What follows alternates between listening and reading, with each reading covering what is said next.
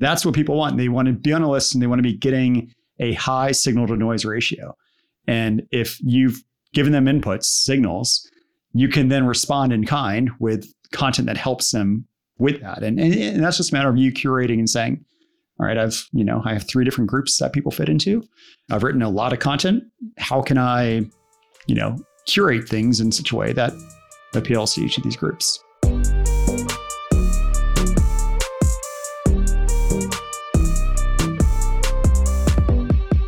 In this episode, I talked to Brennan Dunn. And Brennan is a longtime friend. He's been around actually since the very early days of ConvertKit. He was helping me review pull requests from our very first developers. So we've known each other a long time. And so we talked about the early days when we started working together, became friends and all that. But Brennan these days is mostly known as being an expert in all things email marketing and automation. So he's fantastic at segmenting your list, personalizing the content, using Liquid, all these advanced things to create this, custom experience for each of your subscribers. So in this episode, we talk about how to break that down. What are some of the ways that you can get into automation more gradually? And then even we have some of the examples of the crazy advanced things that he does with Liquid and snippets and all this stuff to create a totally custom experience. So it was a really fun episode. We talk about, how you can earn more money from email, building these systems. So I think you're going to love it. Let's dive in. Brennan, welcome to the show. Thanks for having me, Nathan. So we haven't actually spoken in a year, and you've had all kinds of big life changes. You live on a different continent from the last time you and I spoke. Yeah. So I've, as you know, I'm now in the UK, which it's been wild. I mean, moved to the UK, sold a house in the US, bought a house here, got my dog over, had a baby, just a lot of things in the last year that have been keeping me busy. Yeah.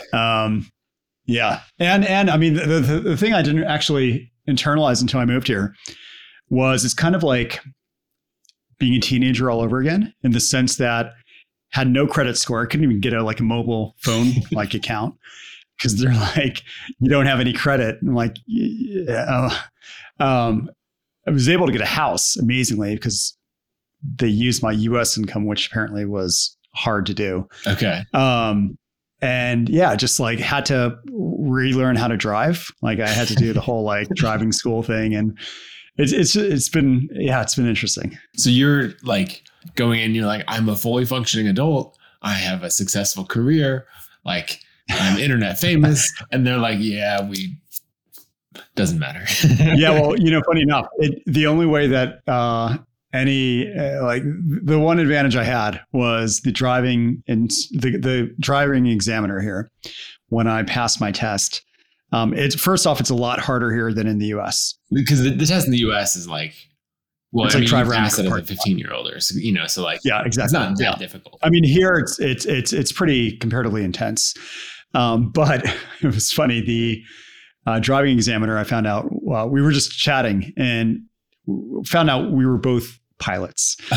Nice. So just started talking about planes, and he's like, all right, you're good. Let's just drive around for the rest of the time and just talk aviation.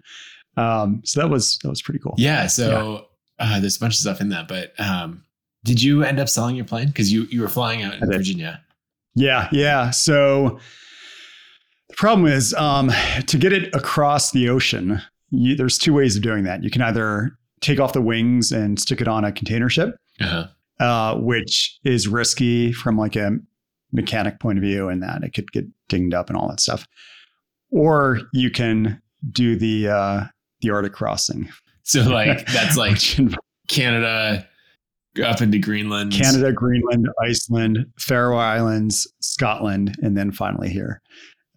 Which I really wanted to do. Yeah. I mean, I've watched videos of people doing that, and they've got you're wearing your cold water suit while flying and all that. Yeah. Right? Yeah. You need you rent an immersion suit. You need to rent what do they call them? Just an external tank kind of for fuel. Right.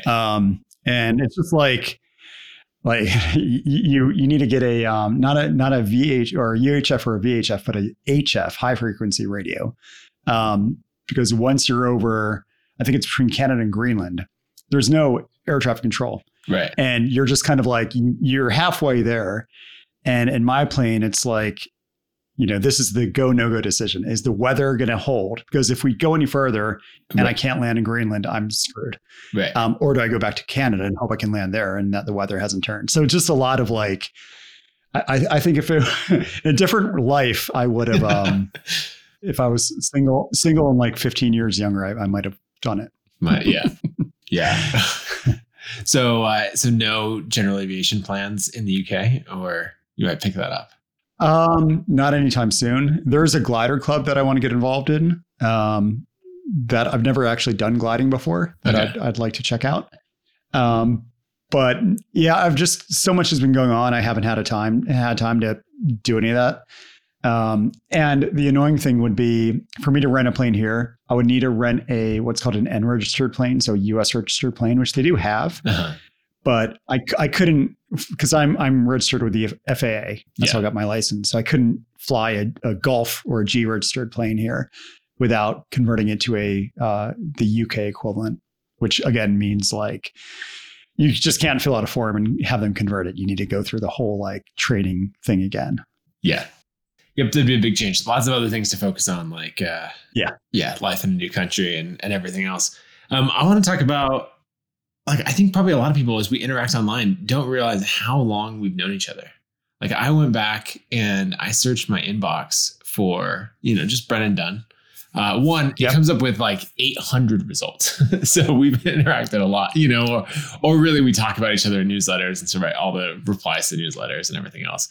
But the first email, I just closed out of this. Where did I put it? The first email that I sent you is the subject line is my book launch, September 4th, 2012. So I think we must have interacted on years. Hacker News, maybe. I think it was Hacker News, and I think actually before we emailed, there was a DM stuff on Twitter that I think that could be. But yeah, I think it was because back then you and I played the whole like gamify Hacker News game. Yeah. The email is Brennan, glad to see your book coming out in a few hours. Looking forward to reading it. My book, the App Design Handbook, is out as of this morning. Would you mind giving it some love on Hacker News? Currently, it's just below the homepage.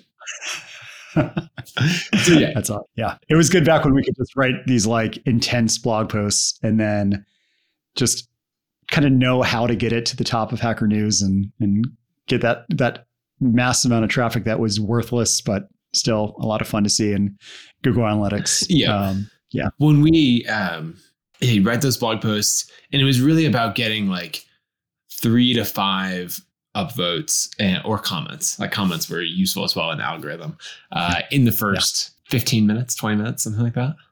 And then it'd have a shot at being on the homepage. And then it was kind of up to like the quality of the headline, the quality of the article to like do whatever it was going to do from there. And once you're kind of at the top, it just kind of self-propels itself. Yeah. At least for the next 24 hours or so. Yeah. And I remember the first time I had that, I think it was my article, how I made $19,000 on the App Store while learning to code, which predated our conversations a little bit. Yeah. But that one, I think it was like 30,000 visits in a day. So it was a ton. Now I knew nothing about email lists or like how to turn those people into fans. But then you and I talked more.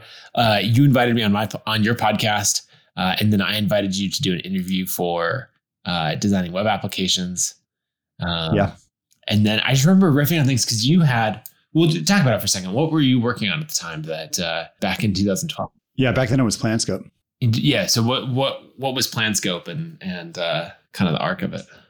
Yeah. So PlanScope was it was my first SaaS. It was right after. So before PlanScope, I was doing the agency thing. So I had an 11-person agency in Virginia and frankly just got tired of client work. Yeah. So I think, so what I did is I actually took Amy Hoy's class just to show how long she's been doing this stuff too. Yep. 30 by 500 back in 2010 or 2011. And back then it was a bit different format wise, but long and short of it was she convinced me not to do kind of the flashy web app things that I wanted to do and had me focus in on like something where targeting businesses, something that actually solves the tangible problem they have and so on. And that led to PlanScope, which was a project management tool specific to, freelancers and agencies. Yeah. So it was kind of the tool I wish I would have had with my own company. And in doing that, that was kind of I think all of us know that you just put up a marketing site for SaaS, and if you have no audience, good luck. Yeah. Anyone to it. So I started doing the content marketing thing, I guess. I didn't really know what it was called back then. I just knew blog. I read blogs. If I write them, maybe other people will read them and then channel that into whatever I'm promoting. Right. Yeah. So I did that. And then I would do the things Amy teaches is the whole watering hole approach, where you go and go to forums. I forgot even the name of these random forums that had freelancers way back then, but I would go and kind of post links to my own articles in them. Not just as spammy, but contextually into my replies. And that started to work. And then the byproduct of that was the SaaS never hugely took off, but I started doing info products alongside of it that came with, I guess, the blog, if you will. So a lot of freelancers started joining who didn't really care about the software, but they wanted to know my advice on pricing or getting clients or whatever else. So I started to create products for them. I think one of the first ones was that book you referenced, which was a book at the time, Double Your Freelancing Rate, which I sold on eJunkie just to date myself. And that kind of evolved into a few other products over the years. And then eventually I sold PlanScope and sold PlanScope without the blog and without the email list. Mm-hmm. So just the software. And turned that into Double Your Freelancing, which was really, I guess, how I started to really get into this stuff. That was just a kind of still is, but like a email list of, a good amount of people, and then just products. And I've done conferences, which I know you spoke at one in Stockholm. And did you do the US one too? Yeah, I spoke at the US one as well. Actually, Brad Pauly, who's one of our longest engineers at ConvertKit, he and I always talk about the W Freelancing Conference in Virginia because I think we'd met maybe at Amy Hoy's Bacon Biz a little bit before that. And so Brad and I knew each other, but on the evening cruise that you rented around the harbor, Brad and I talked a bunch, and that's when we decided that he was going to come work for ConvertKit, and Oh, that's awesome. Yeah, he was one of your first hires. He was early, wasn't he? He's been with ConvertKit for just over 6 years now. So wow, nice. Yeah. So we always go back to we met on a dinner cruise, and as you do, was the deal there. So all thanks to you putting it together at the at the W Freelancing Conference in Virginia. Yeah. Yeah. So it's been a wild ride. I mean, and then W Freelancing, again, like I mentioned, it's still around, but it's kind of in maintenance mode is probably a good way of putting it. Yeah. And but it still works in the sense that people still buy stuff and people. Well, and that's where you really got into the whole world of automation at that point. Yeah. Right. Because describing it as in maintenance mode is kind of downplays what it actually is. It's this pretty, I don't know, I'm trying to think what the word is, sophisticated set of automations and content, right? That's been built over time. Yeah. Yeah. I mean, there's a good amount of automatic pitching and automatic onboarding and all that good stuff that's happening. It could be, frankly, there's stuff I could do to make it even more effective, but there always is. It's just one of those things well, let's finish the arc, and then I want to dive into some of those things like the evergreen newsletters and all of that. So from W Freelancing, that got you totally immersed in the world of personalization, automation, how to do things with the email. I think of you as one of the foremost experts in the world of personalization and all of that. Just taking, you ended up with a deep marketing background and a deep code background. And you're like, great, let me combine these two and build systems for it. And then you got into starting Write Message to kind of make some of those things easier. Let's talk about that for a second. So actually Write Message was born out of your drip scripts.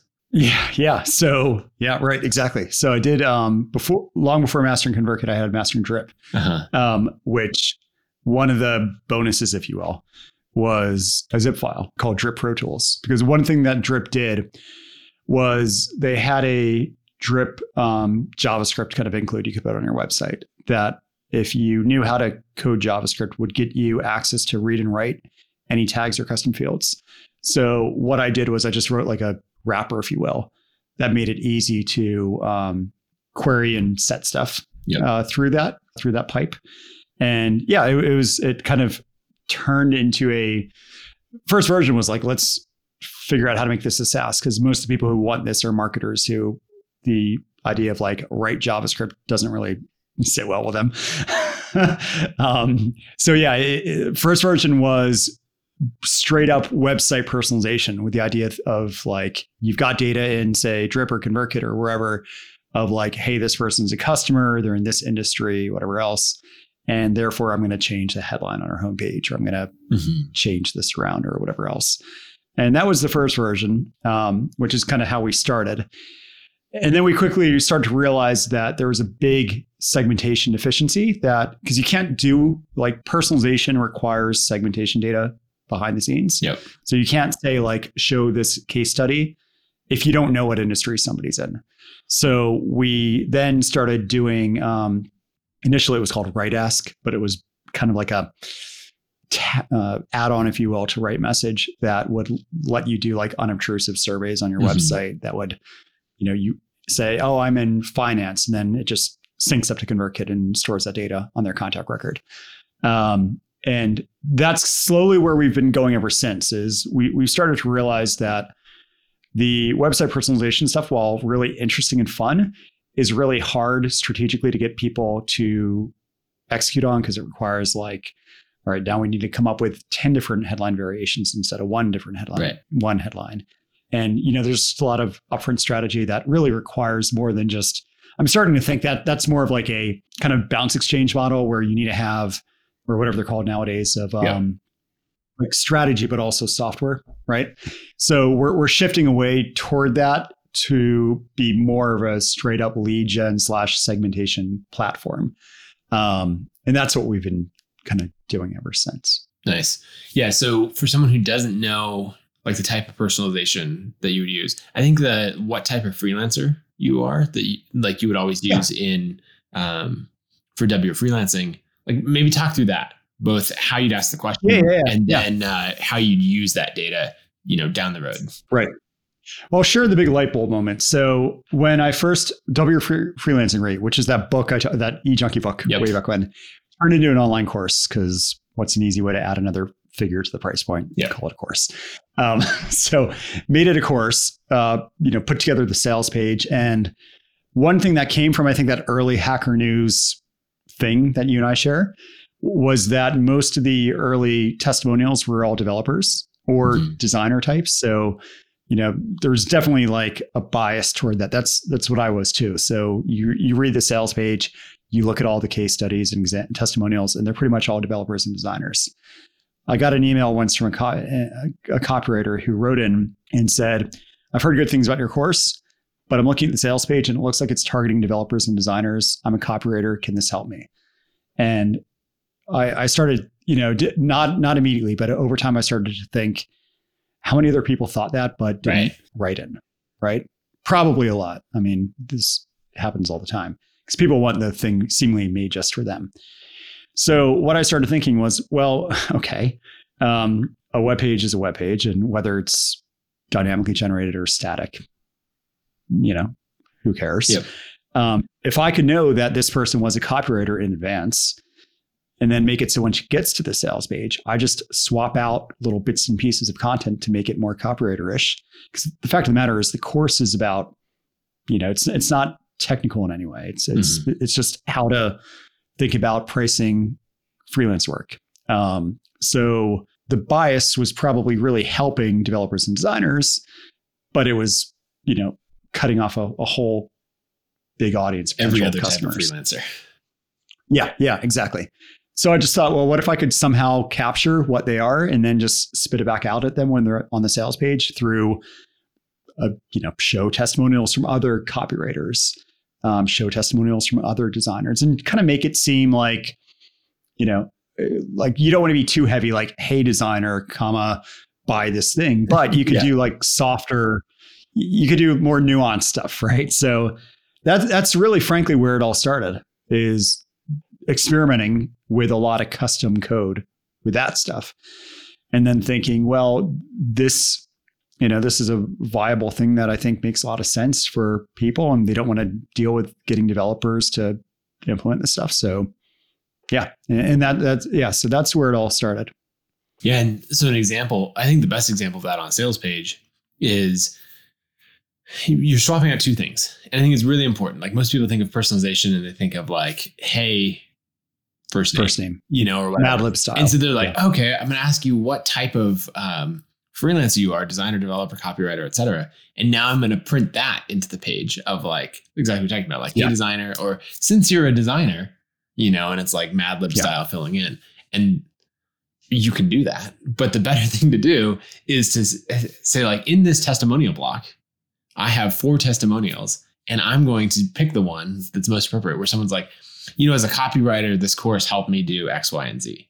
Right. And, or then here's a different one from a designer, and you're just picking which one to go in there. Yeah. That could be the featured testimonial. You could still have other testimonials of other type, but the featured one could be somebody like them. Yeah. Yeah. And actually that's a great point, right? You might have, say if that block has 4 testimonials, then you're just picking which one goes in the big block versus the smaller, it's purely a design aesthetic change. Exactly. The content's the same. And then another thing that you and I have both nerded out forever about sales pages, and have had a lot of help from Amy Hoy and others who are like really good copywriters.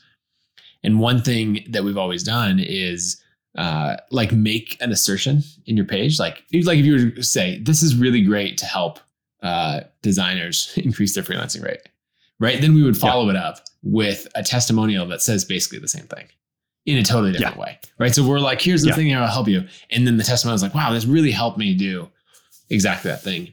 And so you're with the personalization, you're able to tie these things together in a way that someone's like, oh, I see myself in this page. This product was made for me.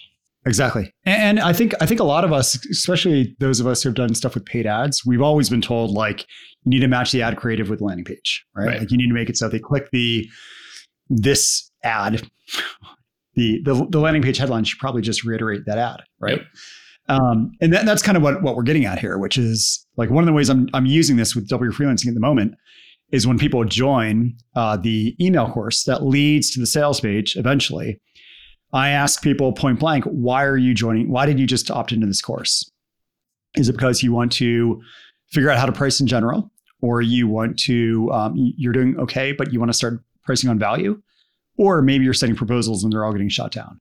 So I've kind of come up with 3 different reasons that people generally have that originally came from a lot of open-ended reply and tell me why you joined, which are now specific 3 different groups.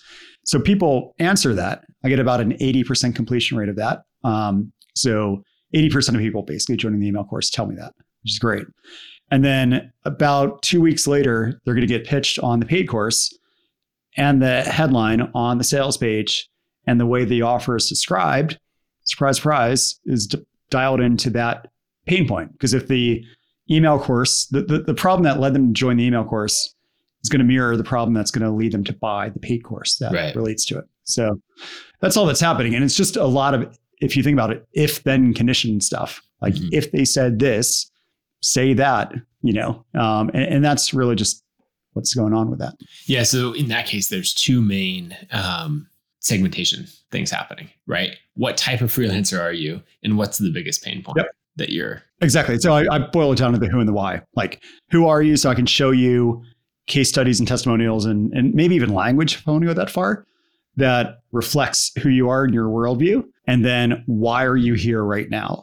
That can allow me to either give you a specific product if I have a portfolio, or if I want to give everyone the same product, I can describe it in such a way that aligns with what they need help with. Yep. I love that. Well, and I guess another important point to make is this personalization, or the segmentation is not happening on the sales page, right? That's information that you're collecting much earlier. Because if you come to the sales page and it's like, what type are you? And they answer that. And I mean, that might be, cool or something interaction right at the beginning, but like, it's not as good. What you're doing is using a free email course, to say, hey, sign up for this. I'm going to give you all this information for free. That's your lead magnet. As part of that, you're collecting information either upfront on the sign up page. With Right Message, it makes it really easy to collect information like immediately after they sign up. Or over time, in the email. With like link triggers or whatever else in email. And so with that, then you're building the profile over time. And then when it comes time, and the right time might just be 2 weeks later. But when it comes time to send the sales page. Or just whenever. I mean, the way it works out is, and not to get too technical, but with what we're doing at Right Message is we basically have created a link between, like in this case, ConvertKit with my site. So what happens is somebody's on the sales page and we're basically querying ConvertKit and saying, hey, what do we know about this person? They're segmented this way. So if that's true, since they're segmented as a struggling with proposals, we're going to change the H1 or the heading on that page to be the proposal text or something. Right. And that's pretty much all that's happening there. But we're collecting all this in advance. Yeah. I like it. Let's talk about the evergreen newsletters that you put together, right? Because people have this idea of getting on a content treadmill, right? Of, okay, every Tuesday I'm putting out a newsletter. Here we go. And I'm supposed to write something epic, right? It should be just fantastic content. The best thing you've read on the internet about this topic. No problem. Just do it every Tuesday forever. What's your approach and how do you approach that and make it evergreen? I mean, I think that's fine when you're starting out because you have nothing to make evergreen. Right. But I think over time you start to realize like we all have best hits. And my thinking is that when somebody just joins your email list, they're kind of really eager to see like, is this good for me? Like, do I really like what this person has to say? So rather than throwing somebody headfirst into whatever you happen to be sending that week, I really like the idea of saying, well, look, I've been writing consistently for a year. Right. So what I'm going to do is I'm going to repurpose that content and say, these articles got a lot of really great response. We put them first. And then, kind of prioritize things that way so that there's two ways of looking at this, I think. The first is that you could say everyone gets an automated evergreen newsletter if they're eligible for it, meaning if you have a 52-week evergreen newsletter and they've been on your list 53 weeks, they're not going to get it any longer because you don't have anything for them. So if they're eligible, they get that. And then also if you're sending a live newsletter that week, they also get that. So then potentially somebody who is within that window of kind of being new, they're getting maybe hearing from you twice a week. One of them happens to be live. The other happens to be canned. But from their perspective, as long as the information that they're getting is eye-opening and valuable, they don't care if you wrote it that morning or if you wrote it a year ago, as long as it's benefiting them. I'm very much of the opinion. I mean, it's what allowed me to focus on Right Message and kind of ignore double your freelancing because I had a 52-week long evergreen sequence. So if somebody joins the email list from a Google search, they have no idea that this isn't content that changes frequently. I mean, if I was writing about like the news or, what's happening in Ukraine or something like that, that wouldn't work as an evergreen newsletter. Yeah. But for this kind of stuff, for most, like if you're helping somebody like with email marketing or with freelancing or whatever else, I mean, the stuff can be refreshed, but it doesn't need to be something that is, that matters if it was written that morning or not. Yeah. So having it where your best content, well, I guess another thing of this is you can tweak this over time, right? So your newsletter is in this order and then you're like, ooh, this one that I wrote is really good. Let me go put that here. Yeah. And the other thing is you can write these as you go.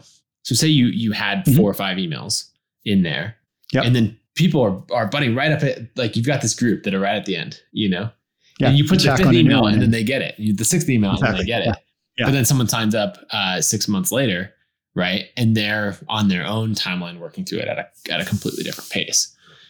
Yeah, exactly. Yeah. I was just gonna say that's the beauty of it is you can, like you said, you can add to it in real time and everyone who's lingering at the end of that sequence is going to get that email you push to the end.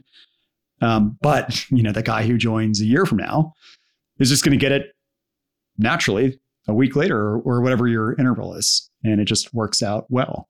You can also do one other thing that I really enjoy doing with this stuff too is when you get segmentation data up front, like if they say they're struggling with X, you could have feeder evergreen newsletter sequences that are dialed into X for the first, say, month or two, and then dump everyone into kind of a general drip, if you will. Right. And one benefit of that is, if they say, hey, I'm struggling with X, and then your weekly emails is just about that. Seem to really, really help me with X. I mean, it's incredible just how that works. I mean, it's better for, I think, user experience, right? Mm-hmm. Like that's what people want. They want to be on a list and they want to be getting a high signal to noise ratio. And if you've given them inputs, signals, you can then respond in kind with content that helps them with that. And that's just a matter of you curating and saying, all right, I have 3 different groups that people fit into. I've written a lot of content. How can I, curate things in such a way that appeals to each of these groups?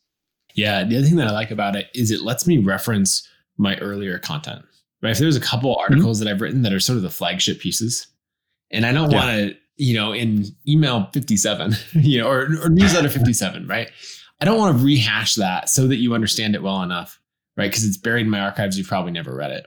I want to just be able to say in my Ladders of Wealth Creation article, and I want to be able to trust that you've read that. But they know what that is. Because, in my evergreen sequence, it's like email number 4, it's email like those things. So now I know everyone who signs up is at least, who knows if they're reading it, right? But they're at least getting that sent to them. And then I can reference back to it. And it's like, hey, to understand my work and the things that I value and what I'm teaching, like these 5 pieces are foundational. And now I know that everyone has done that. Because I remember when I first discovered Chris Guillebeau's content, I went and read, I don't know when this was, 2011, probably.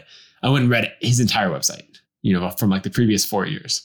But most people don't do that.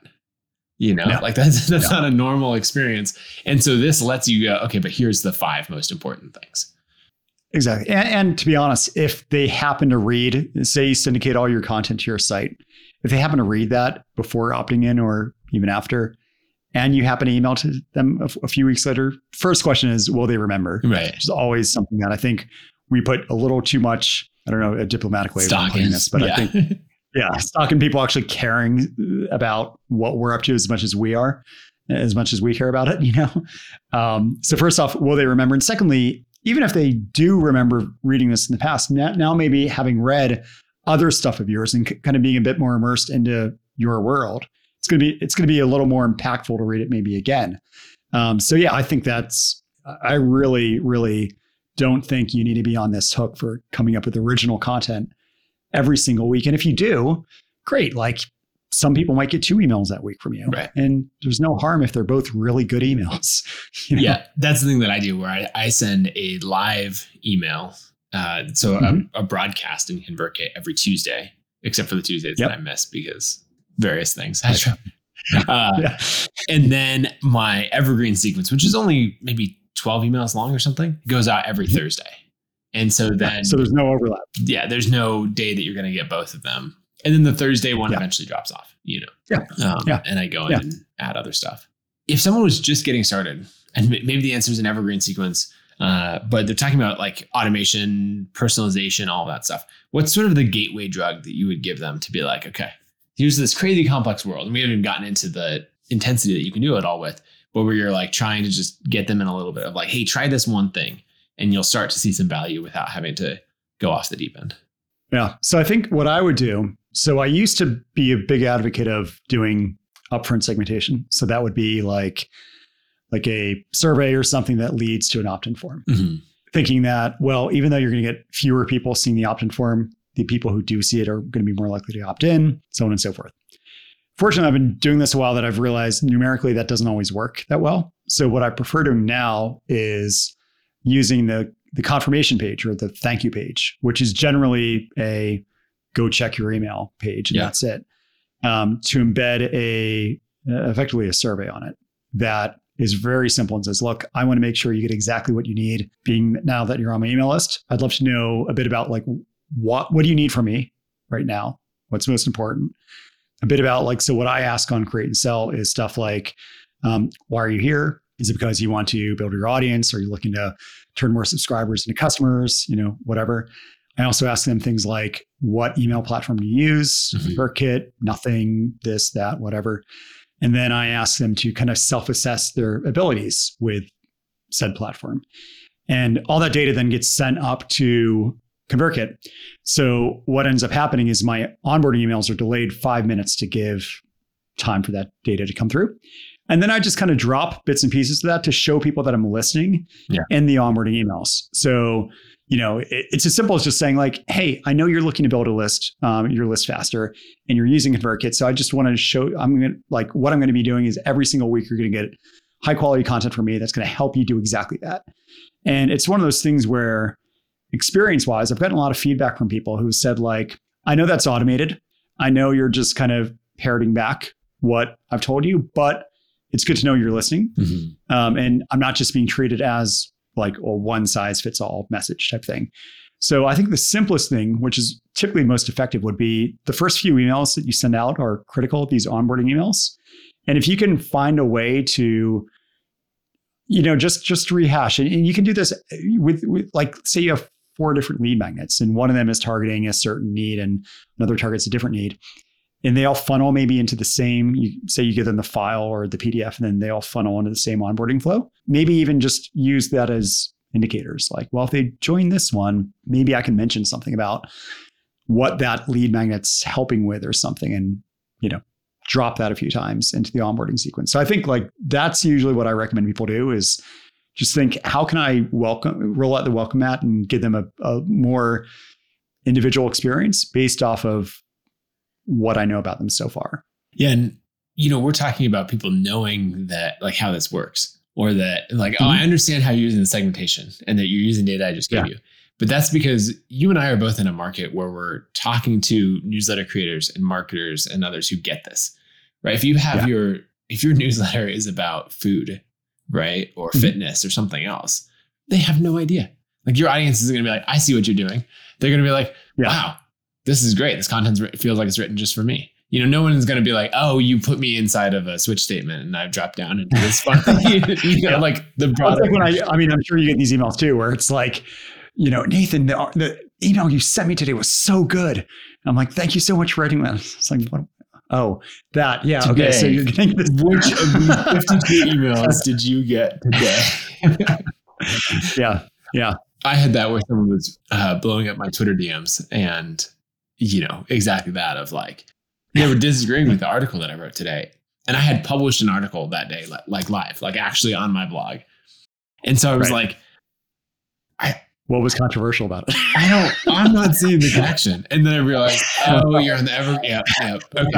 Yeah. The article that I wrote 10 months ago that you got. Yeah, exactly. And that's, granted, there are seedy things you can do that kind of are, make that even worse. Like we've talked about this, is sent from my iPhone trick that some people do. And like the fake reply, hey, Nathan, I saw you didn't, reply to this email. I want to make sure you got it. Like that kind of stuff. I'm not advocating at all ever doing that, but, even with relatively simplish things like what we're talking about of automated newsletters.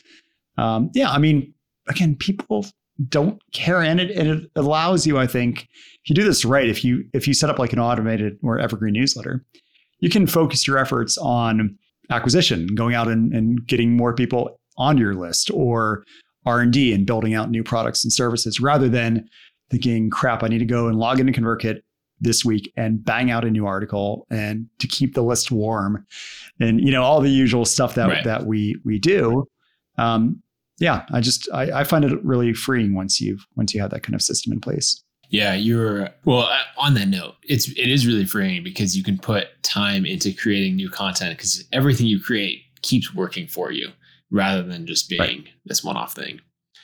You're sent from my iPhone comment. If anyone didn't quite pick up on that, what it's talking about is, or what you're talking about, Brennan, is people will often switch up the format of their autoresponders. Right. So if you have like a nicely designed email, it's got a template and all of that, right? Email 1, 2, and 3. This often happens. Like a lot of SaaS companies do this, honestly, is like, here's how to get the most of it, right? You can 100% onboarded or automated looking emails, all that. We all get and understand it. Yeah.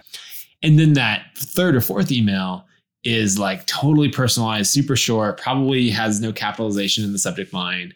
And it's just like, hey, Brennan, saw you signed up. Love it. Any quick feedback for me? Or like, like signed Nathan, and from the founder email. Yeah. And then it's got like sent from my iPhone. And then, so there's a version of it. I personally like the switching from the template, like the email template, the design one, into the plain text, and then making it casual. And then taking it too far aside would be like adding, like, or whatever, and then sent from my iPhone, where it's like, okay, now you're just lying to me.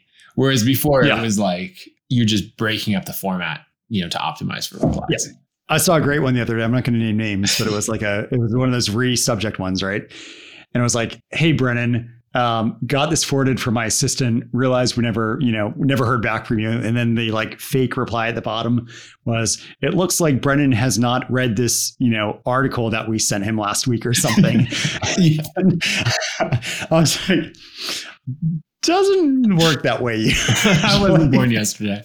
And you see stuff like that, right? Where someone has has an image generation tool like Banner Bear or something like that, where they're using it to take your website and put it onto their laptop, so that it's like pretending to be personalized. There's so much stuff that you can do.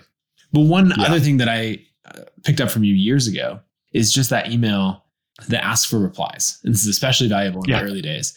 That just says, hey, what's your biggest frustration with learning design, learning for like whatever the topic that you write about is? Because then you just have this thing in your automation where, I don't know, say 30%, 40% of people who sign up are replying and giving you their biggest frustration so that you know what to write about.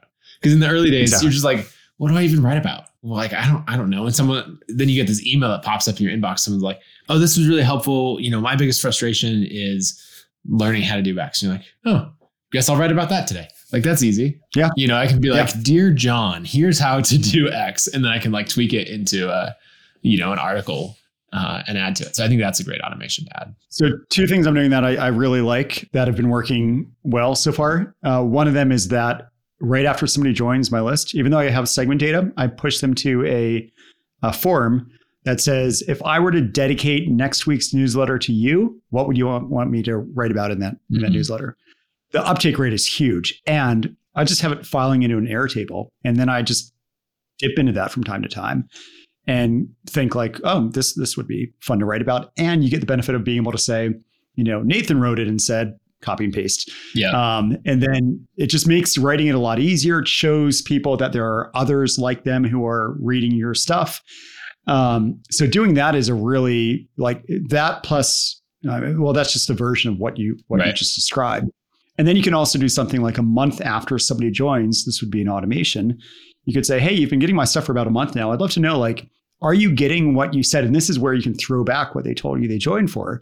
But even without that, you can just say, like, are you getting what you hoped to be getting, from my emails? I'd love to know, just like reply and share with me, like, yay, nay, like what should I be doing differently? And you can just build these automated feedback loops that, like you said, just on autopilot, bring in great data that helps you course correct and helps you figure out what I should be, focusing on and so on and so forth. Yeah, I love it. Like, I think when people think of automation, they think of these flywheels that you're building tied to revenue, right? Mm-hmm. Of, okay, now I don't have to launch my course every 6 months or remember to link to it in this newsletter. I can just build this out and it's linking to it and I have regular sales coming in. But I think the flywheels that are built around content and feedback loops are just as valuable. Because then you could also have one in there. Let's say you really enjoy making new products. You could have one in there that's saying like, hey, this is quite a ways down the funnel. Hey, I see that you've bought X, Y, and Z. What else would you like to see me make as a paid product? Yeah, absolutely. And you'll see these come through and you're like, oh no, I don't want to make that. Nope. Oh, that is actually a good idea. I might make that sometime. Or if you see 5 people ask for the same thing, you're like, all right, maybe I should validate that and go down that path.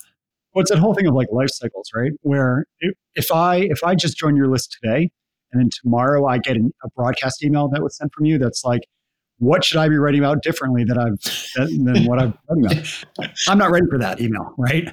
But the life cycle thing, the story I like to tell about this is way back when I did my agency stuff.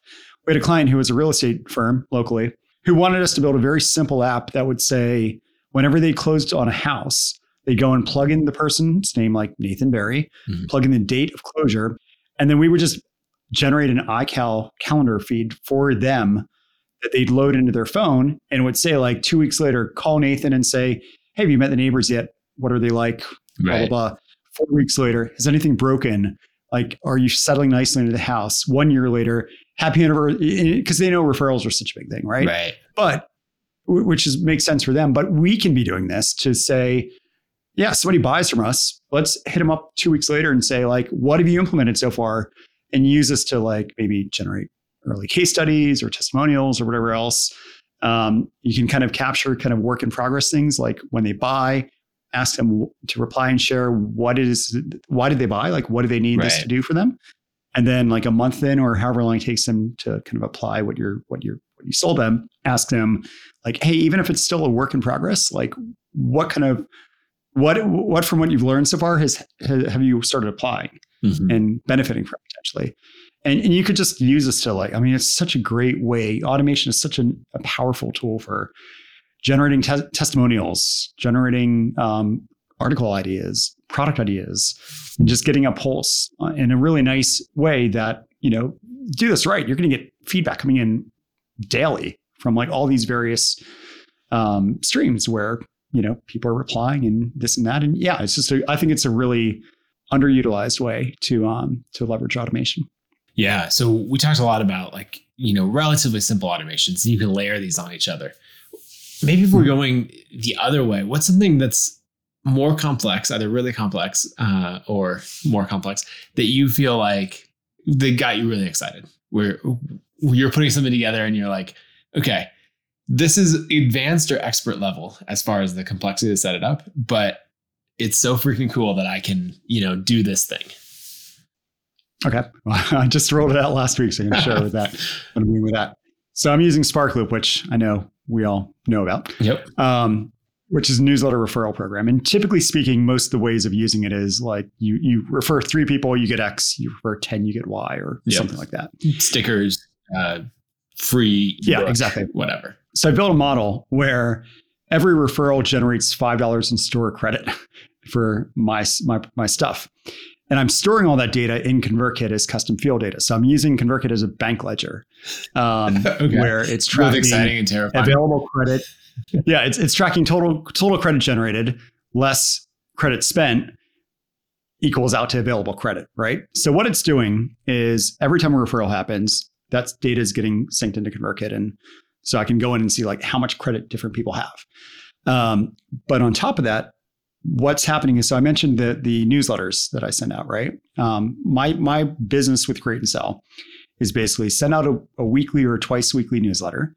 And I want to have a recommended product, since I have a few different products now on offer, a recommended product that's based off of what I think you should buy based off of what I know about you. So segment data along with, or interest segment data along with what you've done so far. Like what have you bought and haven't bought? Mm-hmm. So what's happening is, it's crunching a randomized offer, and there's a bunch of variations to the call to actions for each of these different things. So if like Nathan gets email and it says you should buy Mastering ConvertKit, there might be 5 or 6 different things I have loaded in that gets cycled through to promote Mastering ConvertKit with every email you get. But it's also layering on top your credit. So if you have, it's $1,000 course. So let's say you have $200 in credit because you referred 40 people or whatever that would be. It would say Mastering ConvertKit, 1,000, strike out 800, save 20%. And then you click on it, you go to the site, a little thing pops up saying, do you want to apply your $200 credit? You click yes. And then it's like a custom coupon that gets magically applied. So it took a lot of work to make that happen, but it's been less than a week, but it's definitely starting to work. Both from a referral basis, like people wanting credit, and also people buying and seeing, oh, I've already got some money in my account. Might as well apply it to. That's interesting. One of these things. That by giving them $20 off because they referred 4 people, they might be more likely to buy because it's not a sunk cost, but it's I don't know what the psychology term would be, but they already have some skin in the game, right? They already have it in, yeah. And who doesn't want to pass up a deal? And I'm already thinking, I don't know if I'm going to go this far, of having decays. So, yeah, you get $5 when you refer somebody. But if you don't use that $5 in a month or two, it goes away. That'd be interesting. So like, yeah, I don't know if I'll go that far. But I think what I really like about this is I can just go out and send out my newsletters and just do kind of a one size fits all. Like, I want to write about this week. Mm-hmm. And then I know that a recommended personalized offer with potentially credit applied based off of their activity, and there's copy under it about how they can get more credit, that's being shown. So I just write the thing, and the call to action is dynamic based off of them and their unique attributes. Right. Okay. So something that we haven't talked about yet specifically is Liquid, and how Liquid is key to making this all happen. What's an example of something? This is a hard question, right? Because you do everything in the emails with Liquid. So maybe explain quickly what Liquid is, and then some of those examples of what you use it for in an email.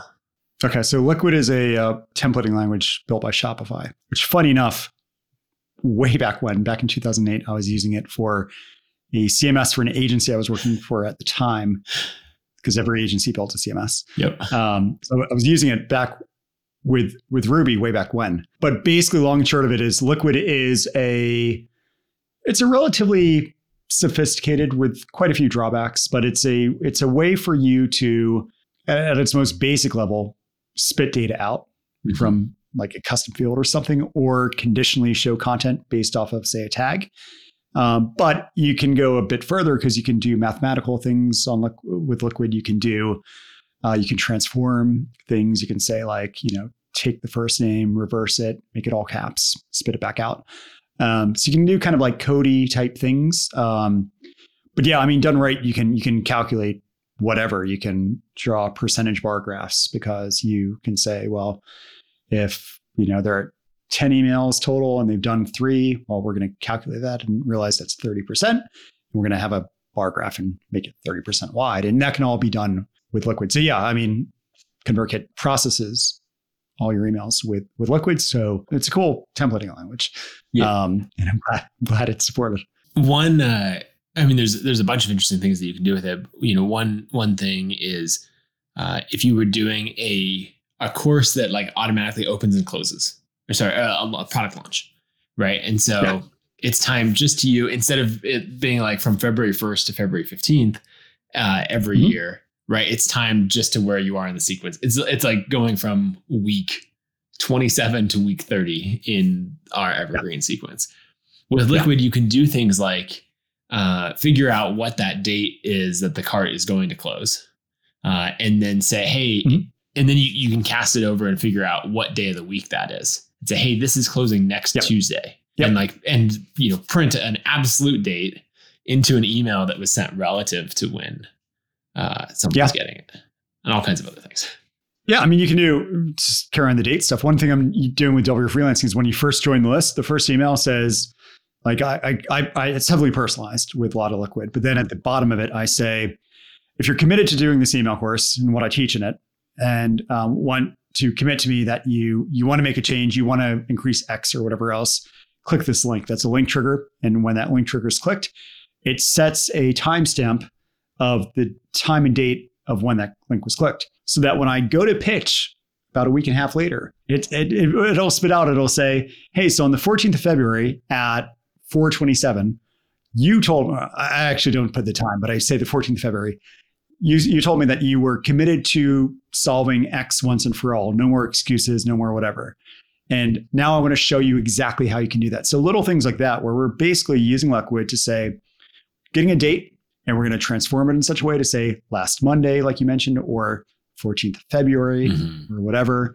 There's just a lot of interesting things you can do. One thing I do with it is, in my email templates, I have all of my affiliate links as Liquid variables.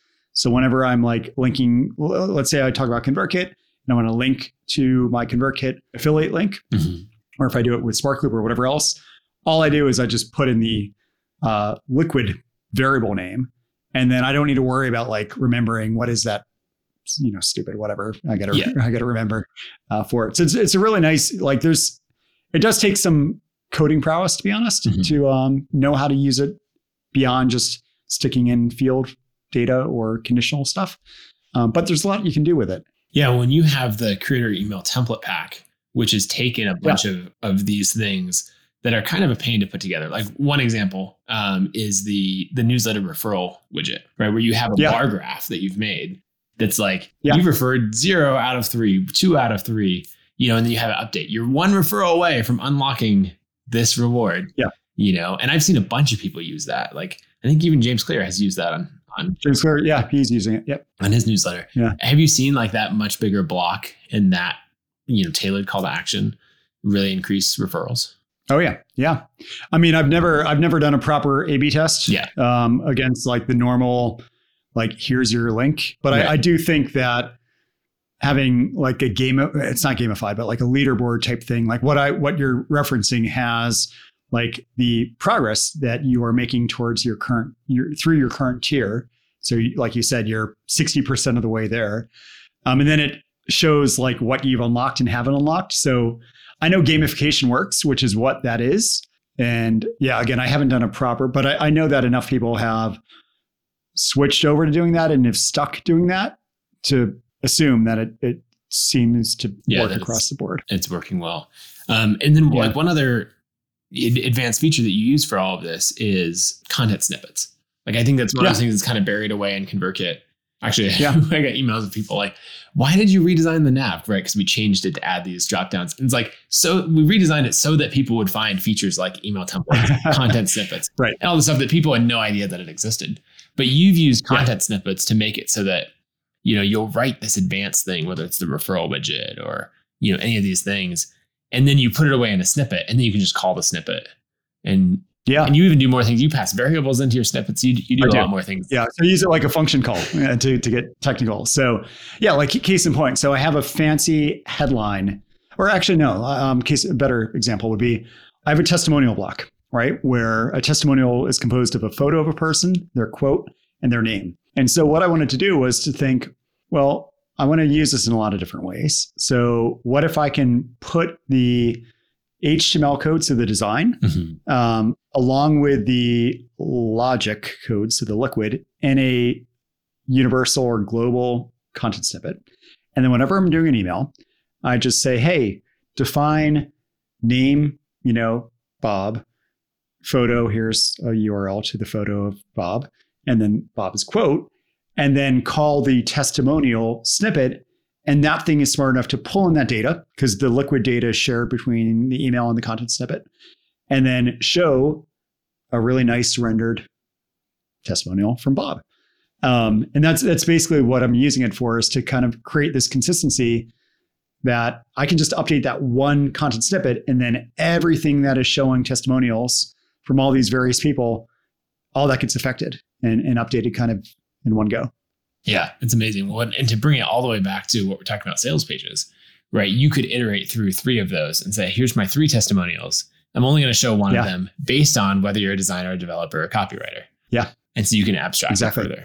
And it's just a matter of doing conditionals around the liquid variables, and then everyone still gets the embedded content snippet. Yeah. So it just makes it really, really One thing that I think that's important to point out is that this can be really time consuming if you're doing it in each broadcast.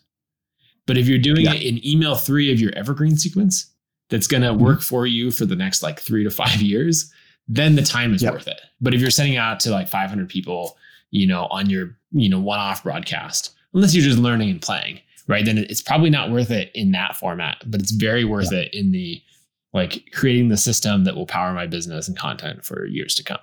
Yeah. I mean, completely agree. The high value things like the onboarding emails or possibly even the pitch emails. Yeah. That makes sense to be a little more, especially with pitch stuff, because, that's the thing where, if the job of every line of copy is to get somebody to keep reading and not to archive the email. One thing I did with my Black Friday stuff last year was I did a survey a few weeks in advance where I asked people what their goal was in 2022 and some other questions too. And then what I did is when I started promoting my stuff, I would modify subjects based off that goal. And I would especially modify like the opening lines of these sales emails to reflect that. And I did A/B test that, and it was substantially higher. It was about 90% higher in terms of overall sales.